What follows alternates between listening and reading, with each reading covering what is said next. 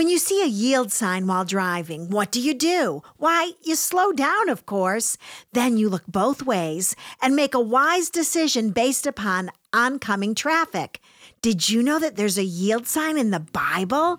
It's time for us to slow down and use wisdom as we make choices in our daily lives. This is your host, Carol McLeod. Welcome to Defiant Joy Radio. I'm so glad you've joined me today. Welcome to Defiant Joy Radio. For more information about Carol, Just Joy Ministries, or her other messages, please visit our website at justjoyministries.com. You can also find Carol on Facebook at Carol McLeod, Bible teacher and author. Carol would love to come speak in your area. Her messages of hope and joy have blessed so many. Contact us today at justjoyministries.com or call toll-free 1-855-569-5433 to arrange an appearance at your next women's group or conference. Now, here's Carol with today's encouraging message. Let me begin today by asking you a question. What do you do when you're driving and you see a yield sign? Well, of course, you slow down, you take into account the other traffic that's coming, you use wisdom in making a decision about whether or not you should go forward. Sometimes you proceed slowly, and other times you stop and let other people go, depending on how fast they're coming and the danger of the choice that you're making. Well, did you know that God has put a yield sign in the Bible? That's right. There's a yield sign, and it's found in Ephesians 5:21. Let me read it to you. And be subject to one another in the fear of Christ. That word subject means to yield, and yield to one another in the fear of Christ. Now, who do we yield to in the Bible? When we're driving, we yield to the oncoming traffic. We yield to cars and to trucks and to traffic and to pedestrians. But the Bible says that we're supposed to yield to one another. Now, this is what I know from being a long-time driver. Failure to yield can cause a collision. And it's the same in life, my friends. If you don't yield to one another, you might cause a people collision. This verse, Ephesians 5:21 says, and be subject or yield to one another in the fear of Christ. You know, in driving, we're afraid of a collision. But in life, we yield to one another in order to honor Jesus Christ. We don't want to collide with God's plans for our lives. And so when we come in conflict with another individual, what do? We stop. We slow down. We take into account what's happening and what's coming our way. Now, God's will for your life, my friend, is that you yield to other people, that you slow down, that you listen, and that you use wisdom before you proceed. Now that you know what yield means, and now that you know that God has called all of us to yield to one another, now I've got an ouch for you in Scripture. The ouch actually is going to become an oh my. Wives, yield to your own husbands as to the Lord. You know, there's nothing new in this verse. We already knew it because of Ephesians 5:21. All of us are supposed to yield to one another, and wives are supposed to yield to their husbands. This is just a more specific application. In marriage, wives yield in order to avoid a collision with the plans of God. We stop, we slow down, we listen, we watch for oncoming traffic, and we count the cost. I love it that one translation says, wives, fit yourselves to your husband's plans. Let's move on and read Ephesians chapter 5, verse 23. For the husband is the head of the wife, as Christ also is the head of the church, he himself being the Savior of the body. So whenever my husband and I are teaching on marriage, which we do often, this is what we say. The husband is the head of a marriage, but the wife is the heart. And which would you rather live without, your head or your heart? Neither one of them. Which is more important, the head or the heart? Both are of equal importance.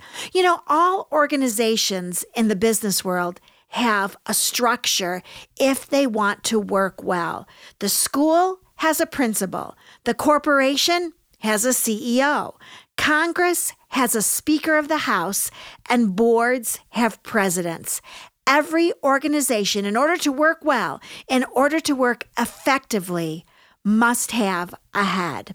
There is to be a strategic structure in the home as well, and the husband is the head, and we respect him because that's his God-given role. You know, the Bible tells us who to honor. It says to honor your father and mother. It says to honor God. Romans 12:10 says to give preference to one another in honor. Everybody. This is nothing new here. 1 Peter 2:17 says honor the king. 1 Peter 3:7 says husbands, honor your wives. My friends, whether you're the husband or the wife, honor one another in love. Have your home be a home of honor. Let your home be a home of respect and of yielding to one another. Let's keep reading what God's plans are for the family unit. Ephesians 5:24 through 27. But as the church is subject to Christ, there's our word again, yield. But as the church yields to Christ, so also the wives ought to be to their husbands in everything. Husbands, love your wives, just as Christ also loved the church and gave himself up for her, so that he might sanctify her, having cleansed her by the washing of water with the word, that he might present to himself the church in all her glory, having no spot or wrinkle or any such thing, but that she would be holy and blameless. So these verses contain a beautiful analogy of marriage and of our relationship with Jesus Christ.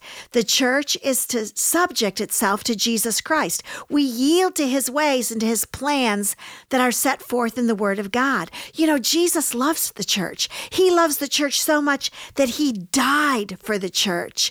And that is the way that the Holy Spirit calls husbands to love their wives. Husbands, love your wives as much as Jesus Christ loves the church.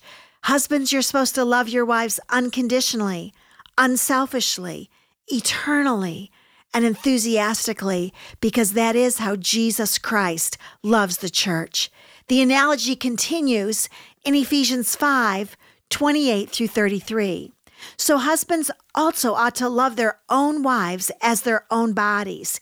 He who loves his own wife loves himself. For no one ever hated his own flesh, but nourishes and cherishes it, just as Christ also does the church, because we are members of his body. For this reason, a man shall leave his father and mother, and shall be joined to his wife, and the two shall become one flesh. This mystery is great, but I am speaking with reference to Christ and the church.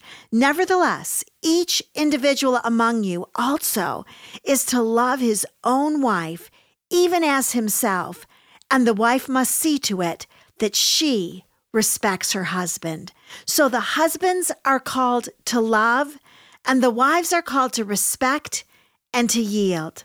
My friend, if you're married, ask the Lord for the strength to respect your husband. And men, if you're married, ask the Lord for the strength to love your wife as Jesus Christ has loved the church. Women, if you're married, respect your husband, yield to your husband, be grateful for your husband. Men, if you're married, love your wife, yield to your wife, be grateful for your wife. This part of marriage, this part that we're called to in our homes, is part of the process of becoming more like Jesus Christ.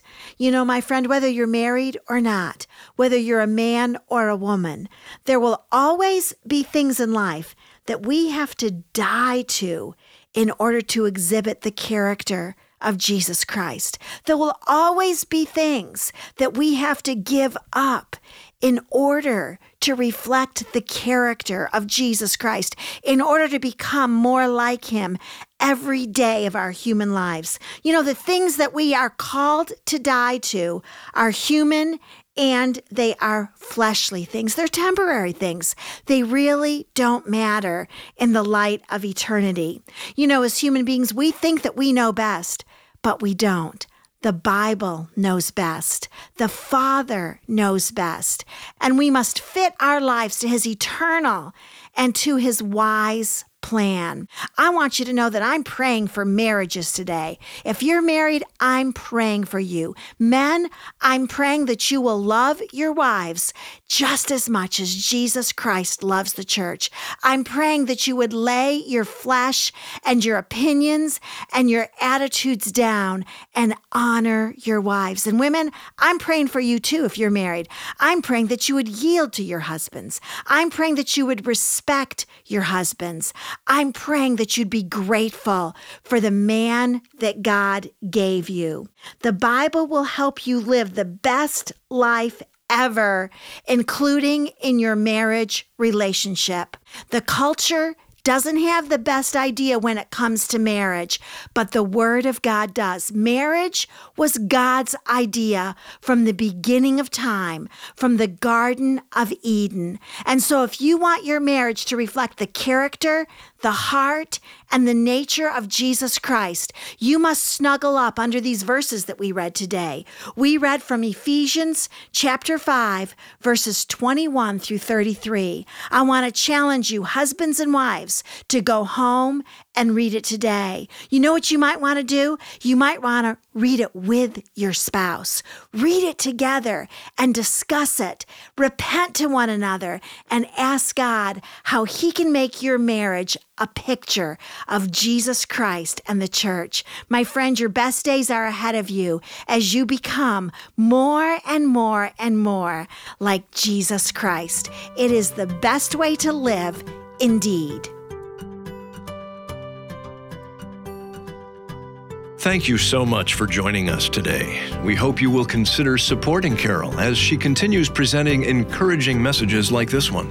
Please call us at 1-855-569-5433 or simply go online to justjoyministries.com. As a thank you, we want to send you Carol's book, Defiant Joy, for your gift of just $5 or more. If you need prayer, please call us toll-free. 1-855-569-5433. That's 1-855-JOY-LIFE. Or contact us online at justjoyministries.com. It's a dream come true for me to share God's Word with you every day. Please help me to continue to make a difference in the lives of people everywhere.